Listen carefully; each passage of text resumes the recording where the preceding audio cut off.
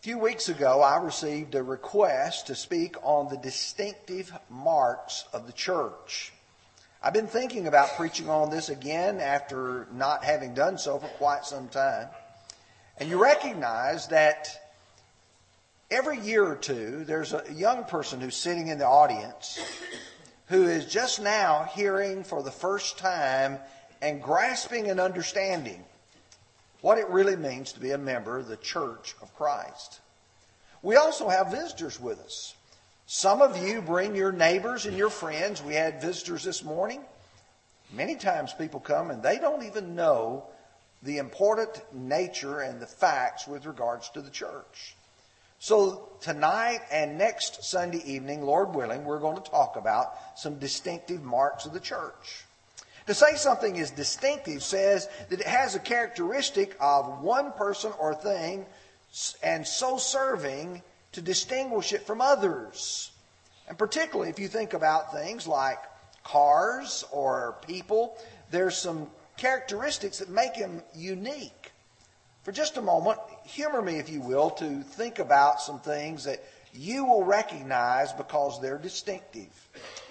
The first one I have used a number of times, and I'm thankful to Brother Leonard.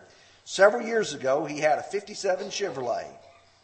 And that's a perfect illustration when you ask somebody, particularly in a Bible study, I'll use this and I'll say, I want to start with and say, do you know what this is a picture of? And if they're car people, they will say, that's a 57 Chevrolet.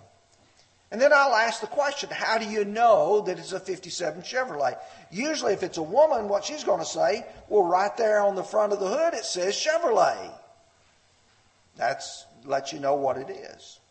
But usually the men will point out that, well, you'll see the bullets on the hood. There's the distinctive fins that are on the rear quarter panels. Oh, that lets you know that it's a 57 Chevrolet. Or maybe a car that I had when I was about 20 years old, a 65 Mustang. Very unique, distinct looking car. And if you've ever had one or ever wanted one, you know exactly what they look like when you see them. But it's not just cars, it's also people. If I were to put that picture on the screen and you look at it, you know immediately that that's Abraham Lincoln. Maybe you've seen his picture on $5 bills, or if you're more like me, you've seen it on the penny. But you recognize that he's a very distinctive person, has a distinctive look. There's others. If you were to see that person, I dare say that practically everybody in the audience knows who that person is because he has the distinctive look about him. But now, again, let me imagine here that one of our children is missing. And I'm going to use a fictitious child. I'd actually thought about bringing one of the little children up here, but I decided not to embarrass anybody or maybe even embarrass myself. But you imagine one of our little children is missing, and you start out and you say, his name is Rusty. And Rusty, his hair is red. That's why we named him Rusty. And his eyes are blue. He's wearing blue jean overalls. He's about 2 years of age, and you start saying, okay, I think I could recognize that boy. But then you say, let me give you a picture of him. And here's Rusty. Do you think that you could find Rusty if he were lost here in our building? I dare say that if you walked in and you saw a little boy wearing blue jean overalls, you'd say, he's got red hair, that's him. And then if you say, Rusty, your parents are looking for you, here comes Rusty. On the other hand, if you walk in and it's not a little boy, but it's a little girl and she's wearing a pair of overalls, no, that can't be him. Or if you say, Rusty, and he says, my name's Joe, you know that you have somebody different. When we start talking about the distinctive marks of the church, there are features that are so plainly revealed in Scripture that you and I can say, now we can identify the real church. You say, wow, are we going to be here all night? No, we're going to take the first 4 tonight, and we're going to look at those. And Lord willing, next Sunday evening, we'll look at the last 4. And these are not the only ways, but I gave you, for instance, several ways to recognize the little boy who was lost. Well, if you want to try to find the Lord's church, and you start reading about it in the Bible, you start reading about its origin and its establishment. You read about its scriptural designation. What's it called? You read about the terms of entrance, how you get into it. And you read about the acts of worship. And so let's start exploring that. The true church began with Christ in Jerusalem in AD 33. Now, how do we know that? Brother Larry read to us just a few moments ago from Matthew chapter 16, verses 16 through 18. And I want to hit verse 18 again. He says, "Also I say unto you that you are Peter, and upon this rock I will build my church." Will build my church. It's something in the future, not something past. Wasn't established during the days of John the Baptist. And yet when we keep on reading, by the time we get to Acts 2 and verse 47, praising God and having favor with all the people, the Lord had added to the church daily. Well, it wasn't there in Matthew 16. It is there in Acts chapter 2 on the day of Pentecost. So if the church was established, its origin has to go all the way back to the day of Pentecost. What you can do if you start looking at the various churches around us and you start saying, well, when did this church begin? Well, it began in the early 1600s. Well, when did this church begin? Well, actually, this became a church when it followed, for instance, this man or that man, and it began in the 1700s, 1800s, 1900s. You see, if you're going to be a part of the genuine, true, real church, you've got to go all the way back to Pentecost. In 1 Corinthians chapter 3, verse 11, "For no other foundation can anyone lay than that which is laid, which is Jesus Christ." If it's a church built on anybody else, anything else other than Jesus, it's not his church. Some ignorantly assert that the Church of Christ began with Alexander Campbell in the 1800s. Since I have been here, I know at least 3 times that there have been anonymous letters mailed to me that have a picture out of some sort of book, photocopy, that says that the Church of Christ was started by Alexander Campbell. Well, I want to take just a moment or two to address that because, if somebody says something, that doesn't mean it's true. You have to actually examine the evidence. Let me tell you what you can verify yourself. The Campbells were Presbyterians, and they were in the countries of Ireland and Scotland. Thomas Campbell came to the United States in 1807. His son Alexander came in 1809. Alexander was baptized by a Baptist preacher in 1812 and published the little publication, not little, in fact it's huge, called the Christian Baptist from 1823 to 1830.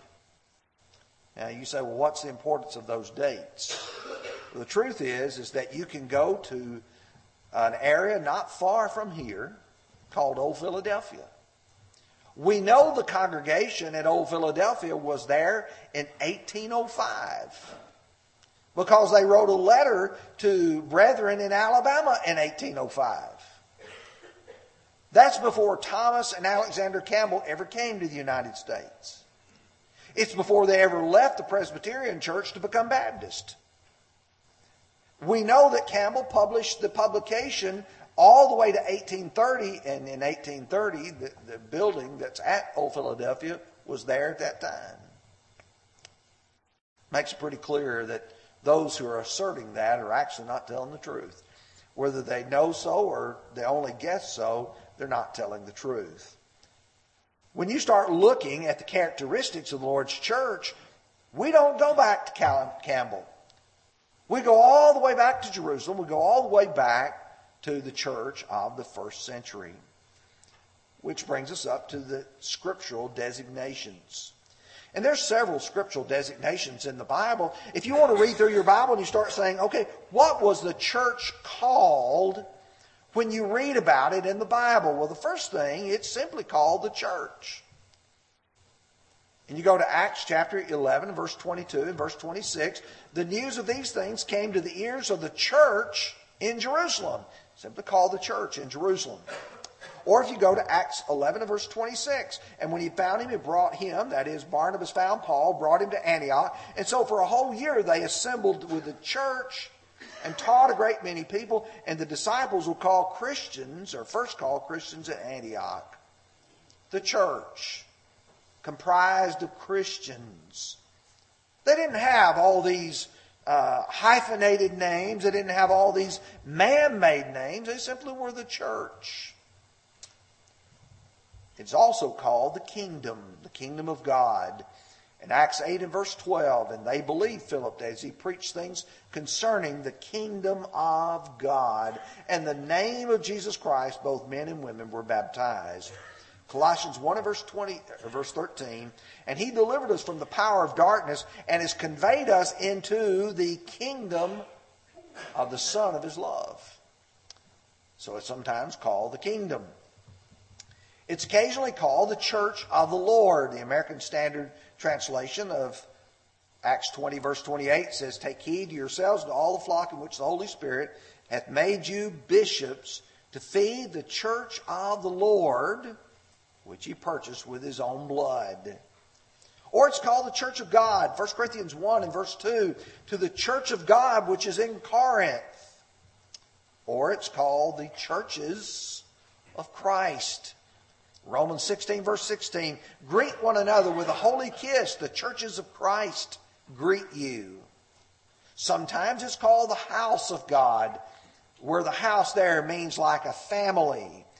In 1 Timothy 3 verse 15, but if I am delayed, I write so that you may know how you ought to conduct yourself in the house of God, which is the church of the living God, the pillar and the ground of the truth.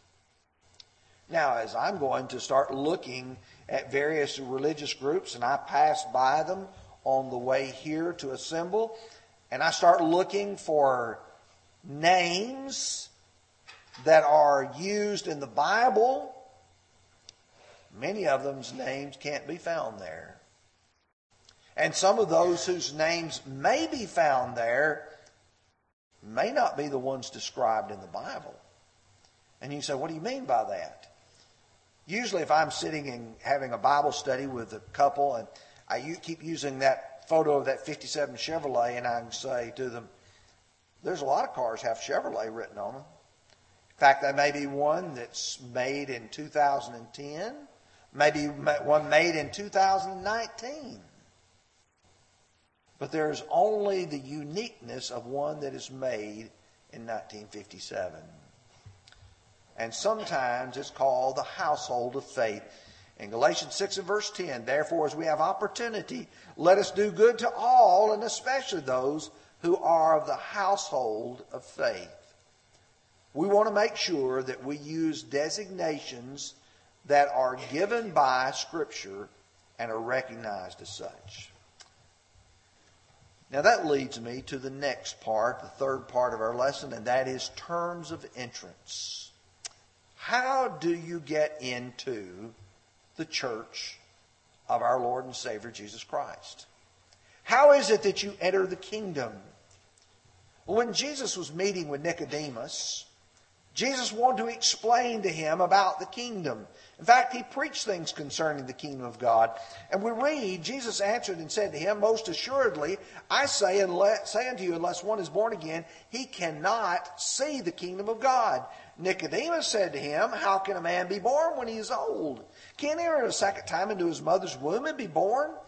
Jesus answered, most assuredly, I say unto you, unless one is born of the water and of the Spirit,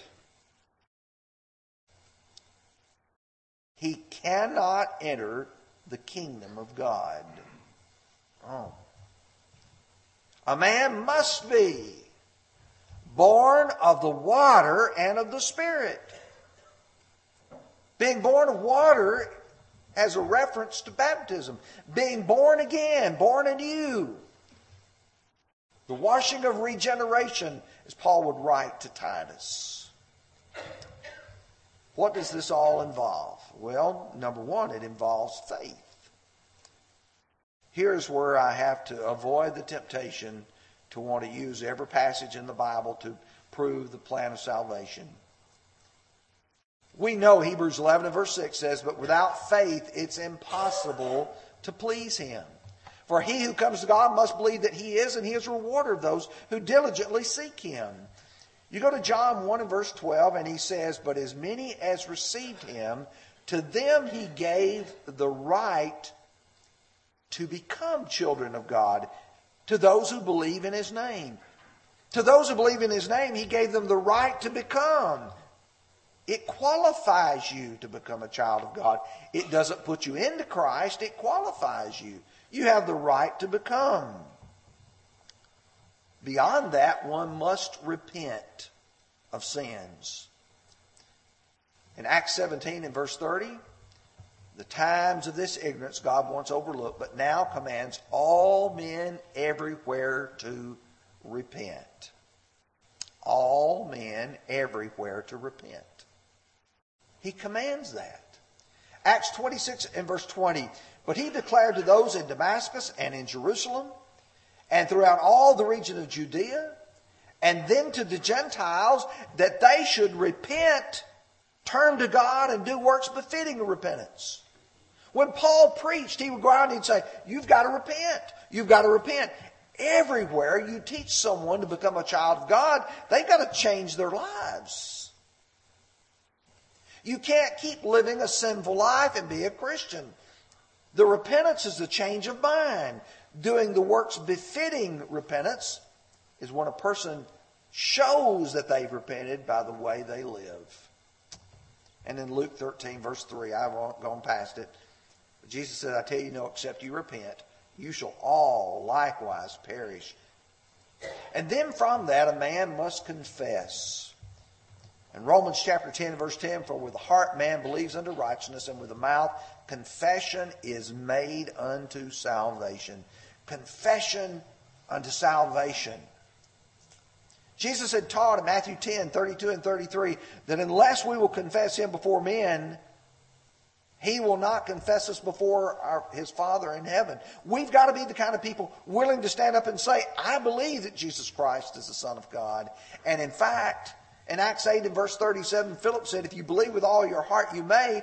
And he answered and said, I believe that Jesus Christ is the Son of God. The answer of that demand. And then a person has to be baptized. In Acts 22 and verse 16, Ananias had came in, and here's Saul. He's been praying. If there was ever a sinner's prayer, Paul prayed one, not the one that's being circulated among men. He was a man convicted of his sins, recognizing that he had sinned against the Christ. He had been persecuting the church. Ananias asked the question, Saul, Saul, why are you tarrying? Arise and be baptized, and wash away your sins, calling on the name of the Lord. What are you waiting on? What is it that's causing you to delay? He's going to be baptized, and so many times as you're reading, immediately he and his were all baptized. When Peter and the other apostles preached that first gospel sermon on the day of Pentecost, and they had proven the fact that Jesus had raised from the dead, and that this same Jesus whom they had crucified, God had made Him both Lord and Christ. It says they were cut to the heart, pricked in the heart, said, men and brethren, what shall we do? And here's the response of Peter in Acts 2 verse 38. Repent and let every one of you be baptized in the name of Jesus Christ for the remission of sins, and you shall receive the gift of the Holy Spirit. Repent and every one of you be baptized. He didn't say repent and let the head of the household be baptized. Every one of you be baptized. Now why? For the remission of sins. You see, that's why a person is baptized, so their sins can be washed away. And when a person does those things, he has faith in Jesus Christ. He repents of his sins. He confesses his faith in Christ. And then he is baptized. Peter in Acts 2 verse 41, with many other words, testified and exhorted them, saying, be saved from this perverse generation. He's encouraging people to do that. We get to verse 47, and praising God and having favor with all the people, the Lord added to the church daily those who are being saved. When you become a child of God, it's not because somebody votes you in. It's not because you put your hand on some television or radio and pray a sinner's prayer with the person there.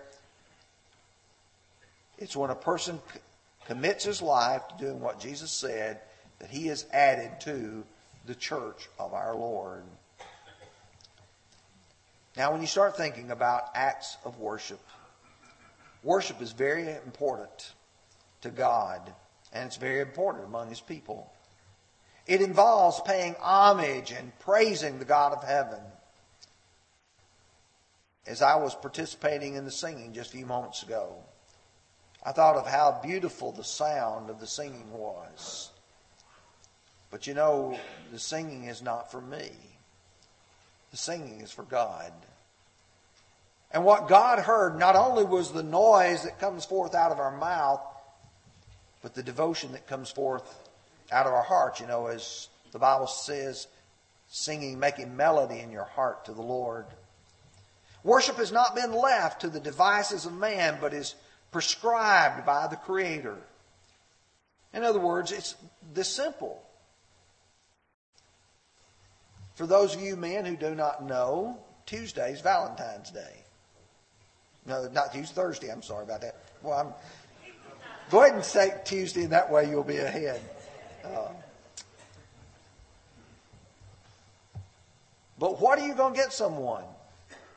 What you want or what they want? And I will tell you, men, if you go to your wife and you bring her in a nice new rod and reel,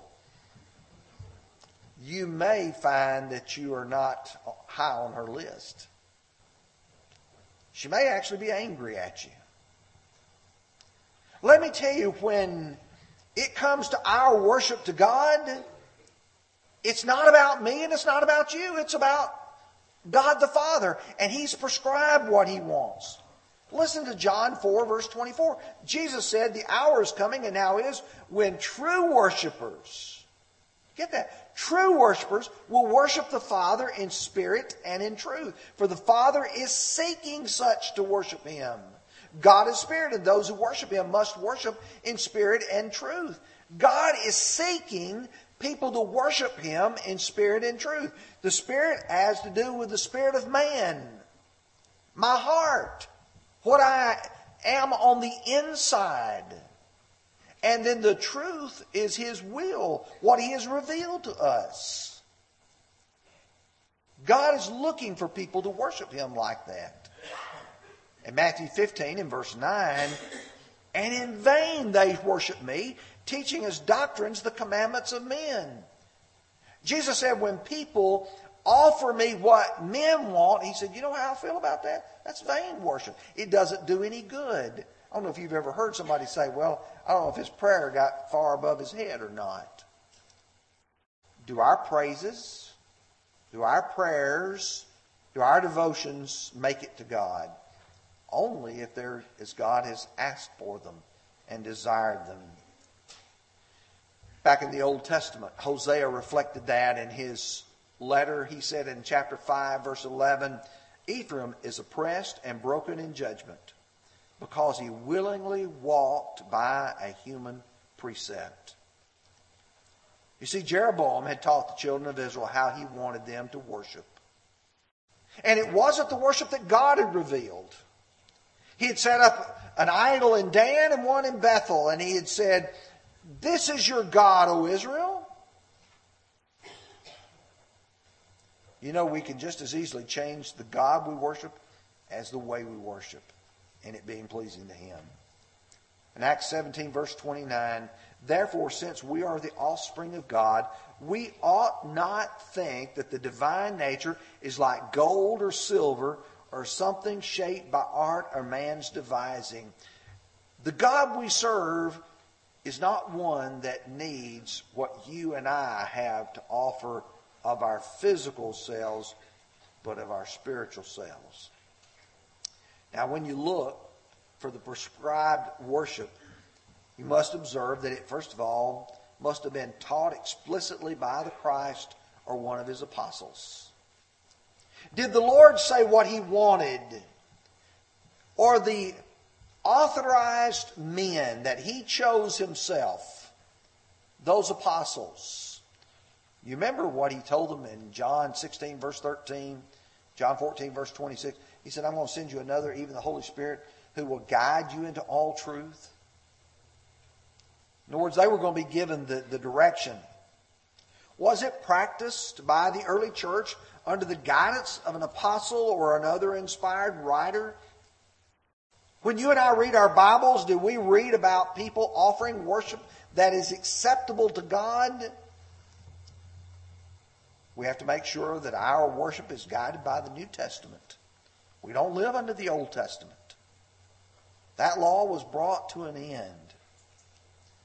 Well, if you think about it, what you come away with is 5 items that were a part of that early New Testament worship. Ephesians 5:19 and Colossians 3:16 are very plain, very simple. They're parallels, if you will. Speaking to one another in psalms and hymns and spiritual songs, singing and with grace in your hearts to the Lord. The kind of people who sing. Nothing said about playing an instrument. We must do what God has said to do. Praying. 1 Timothy 2, verse 8, he says, I desire therefore that the men pray in every place, lifting up holy hands without wrath and doubting. The men, males. You know, you can go to a lot of churches and some of them have women preachers. Paul will go on to make it clear that not only that I want the men to preach, he said, but I permit not a woman to teach nor have authority over man, but to be in quietness. You can go to giving. 1 Corinthians 16, verses 1 and 2. As I gave order to the churches of Galatia, so also you must do. And upon the first day of the week, let every one of you lay by something. Lay something up in store. That there be no gatherings or collections made when I come. It's a first day of the week giving. According to 2 Corinthians 9 and verse 7, man's not to give grudgingly or necessity because God loves a cheerful giver. What you and I give to God on the first day of the week ought to be because we love Him, we care for Him, and we want to further His cause. Paul, in 1 Corinthians chapter 11, beginning with verse 20, talks about the coming together of the church in one place. About verse 23, he begins to say, I delivered to you that which I also received from the Lord, that on the same night in which He was betrayed, took bread, and He gave thanks. And he goes on to explain, after supper, he took the cup. And Paul explains that this was done in remembrance of him. And when we put together with that, Acts chapter 20 and verse 7, and upon the first day of the week when the disciples were gathered together to break bread, we understand that every first day of the week, we assemble together and we partake of the Lord's Supper. In Acts 2, verse 42, they continued steadfastly in the apostles' doctrine, in the fellowship, in the breaking of bread and prayers.